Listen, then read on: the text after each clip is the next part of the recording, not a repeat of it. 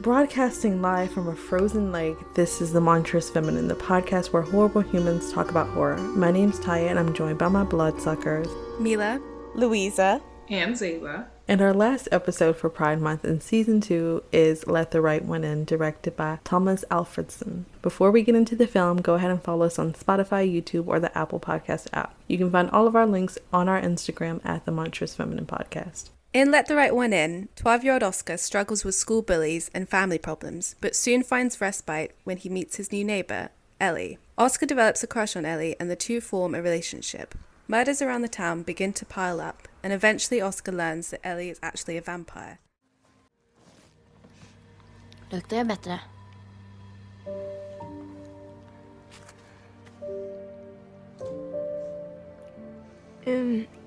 Vad heter du? Eli. Vad heter du? Eli. Ja? Ja, Oscar heter jag.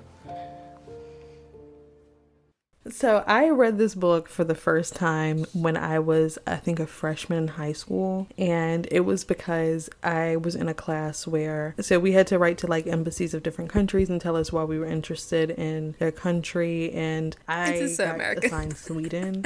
And yeah, I know, right? And so I was like looking up famous things from Sweden, and this book was one of the things that I saw, and I was like, cool, I'm going to read it and put it in this letter. I did not put this in this letter, I'll tell you that much. I read this book and was horrified, and I was like, let me just go watch some Swedish movie or something. This ain't going in here. But this book, like the movie for this is a lot more tame than the book. Like in the book, the vampire character is like hundreds of years old, and the person who is their guardian is actually a pedophile who they allow to molest them in order to bring them people to kill, and they like explicitly describe some of the stuff in the book, and it's just very disturbing. You finished it? Yeah, I read the entire book. It's not a bad book, but it is a very weird concept, and there's like I think it's an Octavia Butler vampire book that also has like a similar stance of like, there's also a child vampire who's with like a pedophile who like brings them bodies and stuff to eat. And so I don't know if it's like somewhere in lore where that happened, but it was just a really bizarre thing to read at a young age. I was just, see, every episode I'm just like, here's how I traumatized myself when I was a child. I went into it thinking like, oh, this is going to be like just like a little creepy vampire book, but it was so bizarre. But I will say, like, the movie they made creepy without going into detail about all the different things that make it creepy. Like the guy who's her caretaker actually like does venture out and like try to molest other children and stuff. It's just weird. It's fucking weird. But anyway, the Embassy of Sweden was really nice, and they sent me like a bunch of Swedish candy and stuff. That's really sweet. Whoa. And like a flag and like a t-shirt and stuff. It was so like sweet, especially because like the letter was really basic, because I was like, I can't put this book in here. So I think I wrote my like letter about like Ingmar Bergman or something in film, which also is very on brand with my Aquarius ass. I mean, not for Sweden, at least. That's like their Spielberg, you know? Yeah. I did think maybe I want to read the book, but now like maybe I'll give it a pass. I think the film is great at being quite slice of life in a way. And like you said, subtly dark and ominous and disturbing without showing too much. We had talked about like not our favorite films or the films that scared us most like a couple episodes back. This film doesn't scare me the most, but it's like one of the ones that does get under my skin the most, in like quite a subtle way. They also were a bit more realistic than like Twilight. A bit. A lot of Twilight slander this month. In this month of Pride? No. Why wouldn't you go to like Scandinavia if you're a vampire? That's fair. It's It dark. just makes so much more sense. Why would you be chilling in Washington? The summertime in Washington is not, just simply not dark enough for that. I mean, in fairness, in Scandinavia, summertime is like 24 hours a day. Yeah, you would just go somewhere else during the summer. The Monstrous Feminine is on Apple Podcasts, so please go leave us a 5-star review and leave us a little message. If you do engage with our content, you might just get a shout out in our next episode as our Witch of the Week. This episode, our Witch of the Week, is from Ash Kent, who left us a 5-star review and said, "Love this podcast, really enjoyed their informed and opinionated analysis of horror films, their range of views, and their fun chat, which makes you feel a part of the conversation. This podcast made me love horror films so much more than I already did. I hope the podcast continues forever and ever, XX. I can tell you're from the United Kingdom because of the XX. It will last forever and ever because we're all vampires and we're all immortal. Yeah, so true, bestie. I hope you have a wonderful Pride Month, gay or straight, queer, and I'm so glad that we make you feel like you're part of the conversation. That's brilliant. That's our whole goal. We want this to be a big, fun, welcoming film club, so be sure to leave us your thoughts. If you follow us on Instagram and comment on our posts, we always see them. Friendly reminder that we are also on Patreon. For £1 a month, you gain access to our Discord. For £3 a month, you get to hear a cut discussion from our main episodes. And for £5 a month, you get all that plus a bonus episode. Please support us. Any contribution helps.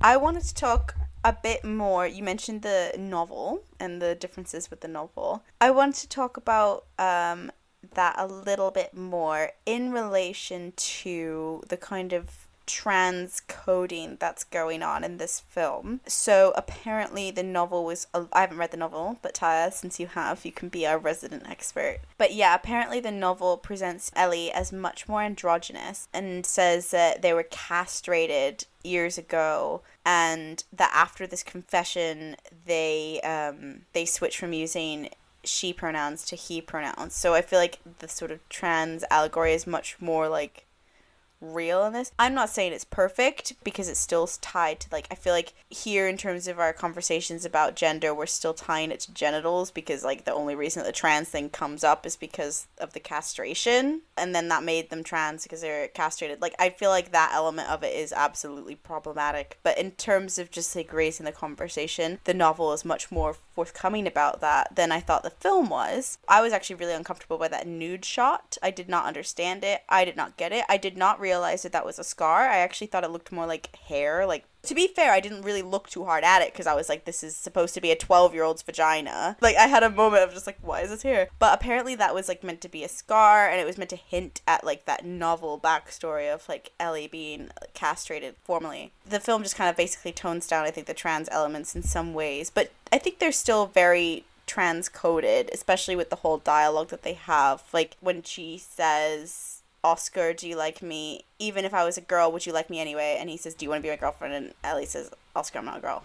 Oh, wait, I wanted to talk about that scene because had I not known beforehand that these are trans characters or a trans-coded story or whatever, had I gone in blind, I'm not sure I would have come out of that scene thinking necessarily that they were trans or non-binary. Because when, I don't know, like, not a girl is like, also could have meant I am not 12 years old as you understand me to be, as in like I am an adult, or I'm not human, or they then have a conversation, I think, where he explicitly asks like, are you human? And she says something like, I'm like you, so yes. So in that, I guess it's like, but I think I totally would have gone right over my head had I not been looking for it, of like, I'm not a girl. I would have meant like, I am not human, I'm immortal, I'm older than a girl aged. You would not call 1,000-year-old or centuries-year-old or decades-year-old person a girl.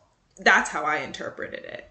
But I know that in the book it's meant to be that. But like when I came out of it, I'm like, if the book did not exist, if this was just like a standalone movie, I would struggle with people's interpretation of it without explicit mention of like the castration, and even that is like problematic because I don't think castration makes gender, or that genitals make gender. That's interesting that you say that, because I just feel like I had a different experience watching it. So I didn't read about the castration or the novel element plot until after, when I'd already seen the film. But even hearing that, maybe it's a little bit of a Queen of the Damned thing where I isolate dialogue a bit, but I do think you do that a bit in horror, and broadly speaking, it did seem a bit transcoded to me. Just that line of like, I'm not a girl. Well, actually, it was a hypothetical statement. It was like, would you still like me if I wasn't a girl? Yeah, exactly. It just seemed, I don't know, it just seemed like a queer conversation to have. I know that's taking it out of context. I feel like almost reading the backstory put it a bit more in context, but then the novel makes it like more definitively queer, I think. So it situates that a bit better. But also Oscar seems like quite a queer character himself, in the sense that he's a little bit more gentle, sensitive. But also when he's confronted with that question, he's not thinking vampire or immortal thing at all. He just hears, would you still like me if I wasn't a girl? And obviously he's like, yeah, okay, yeah, whatever. Like, whatever you got going, I'm down. Like, He does seem a bit queer, and yeah, he also feels like masculine pressures, like he starts lifting weights. The fact, like you said, he doesn't care that Ellie says that they're not a girl. Also, I think it's hinted that his father is queer, like his father's in a gay relationship. Like the absentee father is revealed to like have a lover who he feels uncomfortable around. I don't know, it just, the energy around Oscar feels queer. I don't know how to place it, where to place it on the LGBT plus spectrum, but because of that, and then because of that dialogue, I was like, oh, this feels like a kind of trans-coded allegory type situation. In the book, if I'm remembering correctly, I know Oscar was bullied and they did show it in the movie. But in the book, I believe that they called him like homophobic slurs while he was being bullied. And like implied because he was so small and like feminine looking that he had to be gay. And they also like kind of in more detail describe that Ellie had like a mound where it was just like no genitals, and so yeah, it was the weird pedophile thing of like further detail of describing the genitals in that context. And so yeah, I agree, like it's very much almost to me like how in like a biblical context angels don't have gender. Supernatural things having gender to me doesn't necessarily make a ton of sense. So I think making Ellie not have a gender made more sense in terms of through the centuries it wouldn't be the hardest thing to think of someone being able to switch between genders or not aligning with one singular gender if they've been alive for like thousands or hundreds of years. It seems almost less probable that they would be so strictly on the binary of male or female, especially when you take like life off of the table and human perception of who you are, because those things matter so much less when you are more powerful than a human. I understand that the film wanted to imply a lot more of the story than describe it, but I agree that if I didn't have the context of the novel and that the character had been like castrated as a child, I'm not sure if I would have like actually come to that conclusion. Maybe the filmmaker wanted it to be very ambiguous, but I feel like it would have maybe been better if there wasn't that shot. Instead, we only got Oscar's perspective of it and that he maybe asked her outright. We didn't need to see it. I feel like we didn't need to see it. It was one thing in this film that I didn't understand why it was there. Yeah, we could have gotten a shot of somebody, of him seeing it and being like, what's up with that? And then her giving us backstory. Yeah, that's how he would have said it. What's up with that? I don't know, it makes you like really speculate about like, did they do that to themselves? What happened? It doesn't imply the forced nature of it, which actually maybe is good, because then I can absolve myself of believing that like the transness of it is forced. Unless the point is that this is a young person, I mean not a young person, but like a person whose body they don't feel like secure in. But it's also that like at this point we don't know how long that their body has been like that, if they've just embraced it, and this like I am not a girl identity is related to accepting what has happened. In the book, I'm pretty sure that the reason why Ellie presented as feminine is because it was the caretaker's preference. Oh, God. And so they just kind of like went along with it. But I believe they also explained to Oscar in the book that that is like how they've survived as like times became more modern, because they needed to feed on people.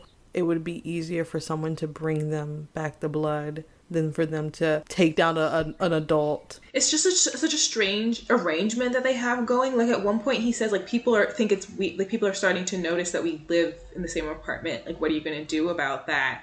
And it's like, yeah, in one sense I understand that like you who present as a 12-year-old cannot go out and hunt all the time, but at the same time you cannot be running around to different towns with a full-grown man who is your like caretaker. Like people are gonna start thinking something weird's going on, something weird is going on, and it's like it's strange to me that is never interrogated by the people around them. Yeah. Okay. So I just looked at the Wikipedia just to like refresh my memory a bit of the book, and also Hakan, the guy who was the caretaker, he actually was fired from his job because he was a teacher who had child pornography. Does she have the mind of a 12-year-old? That's the whole thing that I struggle with. It says she was turned into a child and stuck forever in the young mind and body of a child. That's what I was wondering, because I was like, this whole thing in this film, like, I can get on board with the romance, but I was like, only if I'm assuming that her development was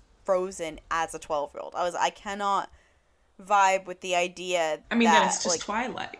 yeah, exactly. Yeah, exactly. And that's the weird thing about Twilight, is that it's like, are you just like this really old like person who's... But they imply in Twilight that he also developmentally is 17, which is how they get away with it. Yeah. I don't remember them implying that. Because a lot of people do comment on the weird age relationship in this, like the fact that Ellie is supposed to be a 200 plus old vampire. But I was like, okay, I'm just not gonna really interrogate that in my head. I'm gonna view it as Ellie is frozen as a 12-year-old, therefore it's just two 12-year-olds. But then the other end of the spectrum, it's a 12-year-old and a full-grown caretaker who, I don't know if it's better for me to believe that that is a 200-year-old in the body of a 12-year-old. No. Sorry. Hakan, no matter which way you spin it, is a pedophile. I don't know how to... That's the other element of this film where I'm like, bah. And book, actually. Because I'm like, why is there so much pedophilia? I don't know. I just feel like it's not interrogated enough. I interpreted it as that she was not mentally 12, that she was hundreds of years old. I didn't see the romance as something innocent and sweet, at least from her perspective. I really just saw it as her manipulating situation to get someone else to like help her, you know, do her hunting, survive. Like, I know that's slightly more depressing. At the end of the book, they run off together, which is kind of bizarre, again, when you think about it, because Oscar is a child and Ellie is technically 212 years old. The film obviously had to cut a lot from the book, and I feel like it struggled to balance the darker themes of the book with like what it wanted to focus on, which is obviously like the relationship. But then, I don't know, it seemed like they were in conflict a bit.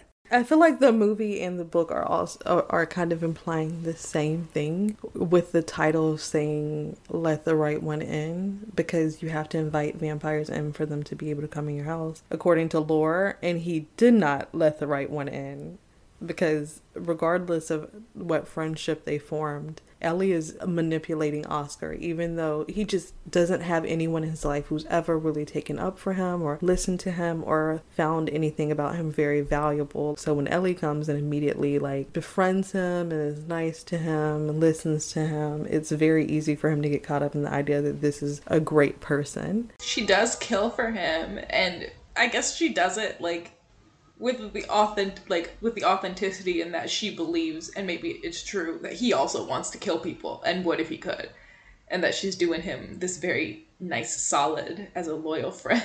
I think he did have desires to kill in the books, though, or to some extent was like, yeah, would like watch violent stuff. But what I think the movie kind of, I mean, I would hate to say it, but I feel like they almost needed to explain the relationship with Hakan and Ellie, because it just seemed like, is he her father? Is he who turned her? Like, it just wasn't clear enough that he was like a creep. The movie almost made it seem like, I mean, I know this is not the case, but it almost seemed like she's the killer, she's in charge, that like her mind is not 12, and that she has manipulated him into whatever arrangement that they have, which is wrong, and like, but I don't think, like you said, I think they need to make the relationship more clear for that not to be what people come away with. He just found someone who is so vulnerable that they can have sort of this parasitic relationship.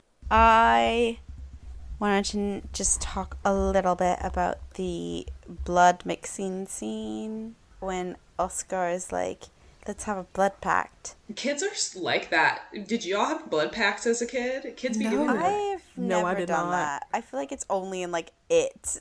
Oh, definitely. I also never did it. Zeva, you did it, didn't you? Of course I did it. I did it all. I feel like as a kid, I was like more susceptible to those kinds of activities. In this one, obviously this film's like 2008. And it's set in 1982, and apparently, according to B.J. Colangelo for Gaily Dreadful, they're saying that in 1981, Michael Gottlieb basically discovered PCP, which among gay men, which led to a report from the Centers of Disease Control and Prevention that has since been considered the first scientific publication regarding the virus that would later be named HIV/AIDS. Basically, they were kind of identifying that might be like somewhat of a nod to the AIDS epidemic. That is a very interesting way to take that. I just thought it was like talking about blood brothers that people would do back in the I think day. that is it. I think immediately though, I think especially in that time, but even now, when I see people like things like that with like open wounds, immediately I think AIDS. I think that's just like the conditioning that we've had, like, because now we know where it comes from and how it spreads. I guess we noticed it in another vampire film that we did. Was it The Hunger? I think we become less and less attuned to those, like, I would even call it like a dog whistle. I don't even know. Those like subtle nods to AIDS, because we have PrEP, we have all kinds of drugs now to like handle before you have it and after you have it, and you can live a life with HIV and it's not like life ending as it was. But like, I think even still now, my brain is like, that's dangerous, don't do that. Like, that's that. Immediately, it's not just like generally dangerous. Like, there's all kinds of diseases you can get that way. But my brain goes AIDS immediately. Yeah, it's like that conditioning. Every time we talk about queerness and then vampires, there is some sort of like in there. I mean, that's what blood is AIDS associated with in the queer community. Although I feel like The Hunger was more so, like, well, definitely more so an AIDS. More explicit, yeah. Worked better as an AIDS allegory because of the whole, like, aging thing and, like, the fact that he was getting poorly without, like, for some reason he was aging rapidly, and it did kind of resemble the rapid deterioration that AIDS victims would experience. But here it was just, it did seem innocent. But I did think it was something you'd like potentially discuss, just throwing in. It's hard to know how other countries dealt with their own like AIDS crisis and like how it's portrayed in their media. Like it could be different, more subtle, more obvious. And I feel like sometimes American or English critics will paint a very broad brush of like history to other films outside of, even though like obviously it's still European.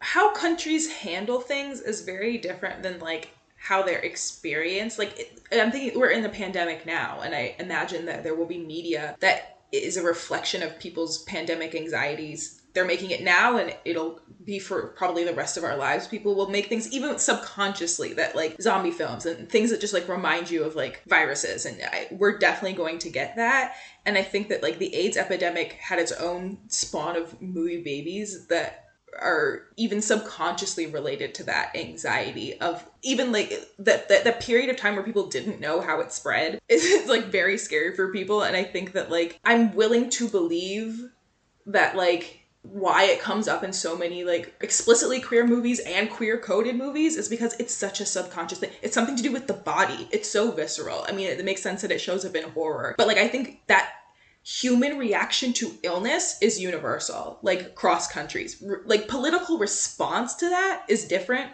depending on the culture, but like how the anxiety that people develop around illness, I think is like pretty similar across cultures and backgrounds. Moving on from that context, there was another bit that Matt Boczynski for Little White Lies identified that when Lack and his girlfriend Virginia discussed the nuclear hysteria and the upcoming elections, these aren't just real life details. In 1982, a Soviet sub ran aground in sight of a Swedish naval base, and then the government was on the verge of defeat or something. There are also kind of details that provided backdrop to real life. So basically, he identifies some sort of nuclear conversation that takes place. But also, Ellie says that you could sell one of their like that golden egg thing to buy a nuclear plant, and I thought it's weird that there's kind of like nuclear undertones here. I did think it was slight nod to the fact that this is set in 1982, so it was like potentially commenting on like Cold War era. Don't know if there's much more to go into that. Like, I don't think that there's any deeper point to be made necessarily there. So this book is actually named after a Morrissey song called Let the Right One Slip In. Yeah, I saw that. Yeah, because the author is like a big fan. That's so weird. And this song actually came out in 1988, but it's just like, let the right one in, let the old dreams die, let the wrong ones go. They cannot do what you want them to do.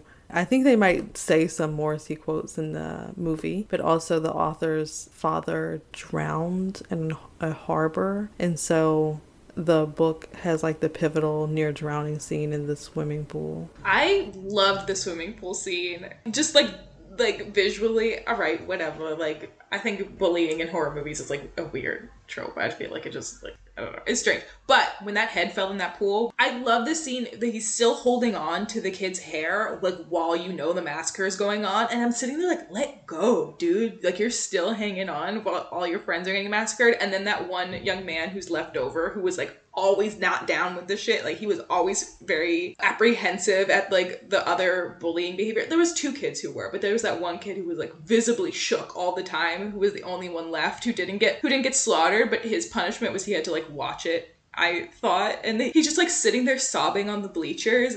Honestly, chef's kiss. It was a really incredible scene to me. Thank you for listening to The Monstrous Feminine. Be sure to follow us on Instagram, SoundCloud, and Spotify at The Monstrous Feminine Podcast, and on Twitter at The MonFemPod. Subscribe to our YouTube channel and rate and review us on Apple Podcasts, and follow us on TikTok at The Monstrous Feminine Pod. Brooms up, witches out.